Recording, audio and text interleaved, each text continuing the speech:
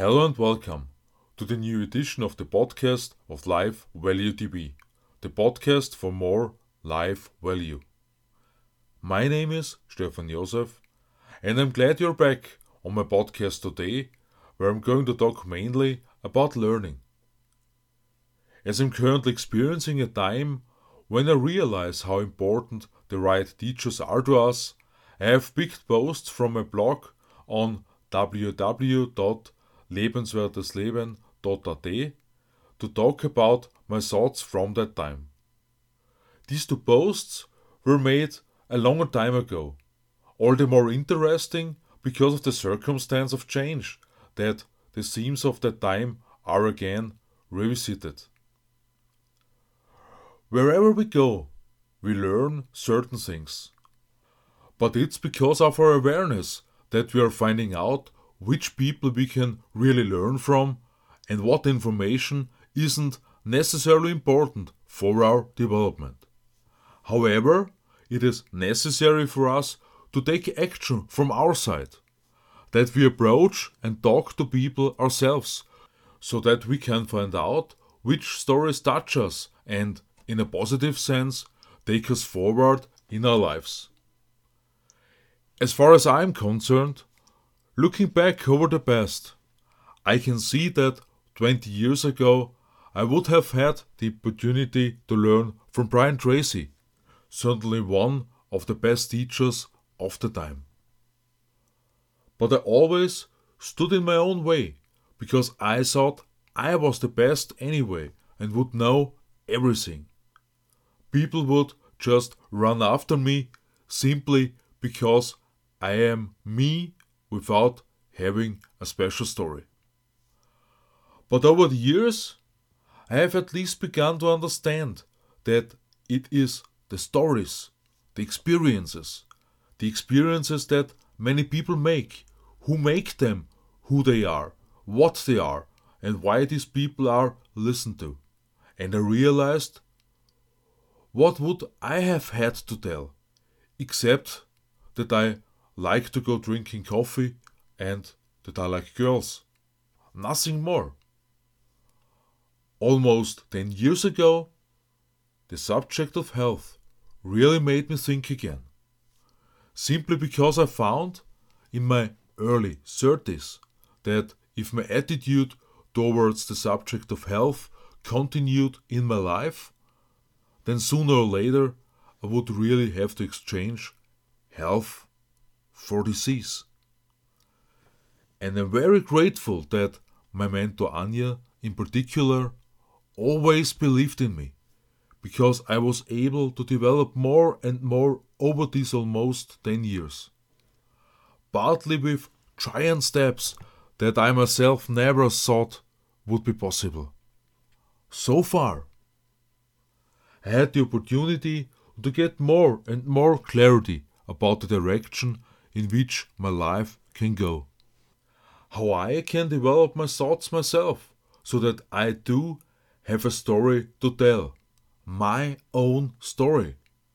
A story that may also give a person like you clues how life can be better, how much can be changed for the more positive in your life.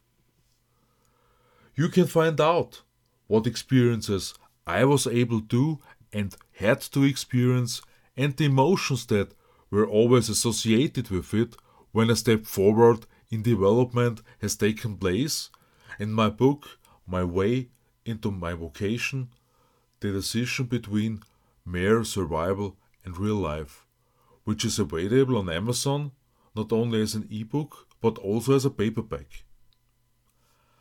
I'm also happy to help you so that you can find your mentor, that you can find this person for you who will help you to find your best in your life, to master your life completely, especially in unexpected situations. As far as I'm concerned, about 3.5 months have passed since I set out on the path of professional reorientation. This seemingly worldwide virus has also made a change necessary for me.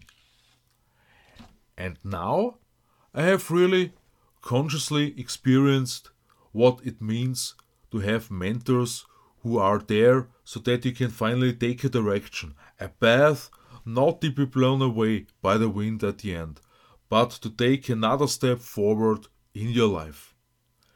And even if I can only speak in principle from my own experience, it is simply absolutely necessary that we keep asking questions for ourselves. And these questions are we really on the right track for us? Is the path on which our mentor, our teacher, does lead us really the path that corresponds to our philosophy? However, I think we can easily find out if we take time in a quiet minute and feel like it feels good, or do we feel absolutely brainwashed?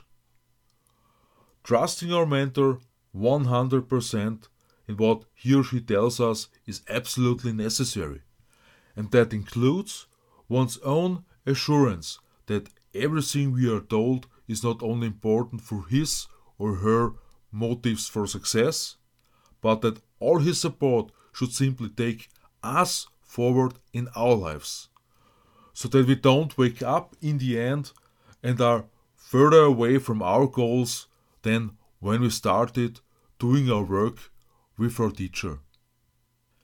I believe that if we really take the time to look into ourselves, we can find out whether it is the material spirit or the heart that does drive our mentor to work with us. Of course, we feel insanely great when we are loved, at least apparently, when we are in demand. But, and this is really very, very important for our progress, that we think about how we try to be different, to act differently to achieve our dreams. I have only become increasingly aware of this over the years, but there are two ways in which the paths to people around us can separate. Paths separate, but the way is a direct consequence of our behavior. Because it is different whether we lose friendships because we simply develop in another direction, a different direction than the people around us, or whether we drive people out of our lives because we now believe that we are something better. How I managed to remain true to my values, just to be able to look in the mirror at the end and say that I have taken the right direction for me without forgetting the people, you will also find out in my book, My Way into My Vocation, I mentioned before. I wish you a heartwarming, happy time until next Friday. All love, Stefan Josef.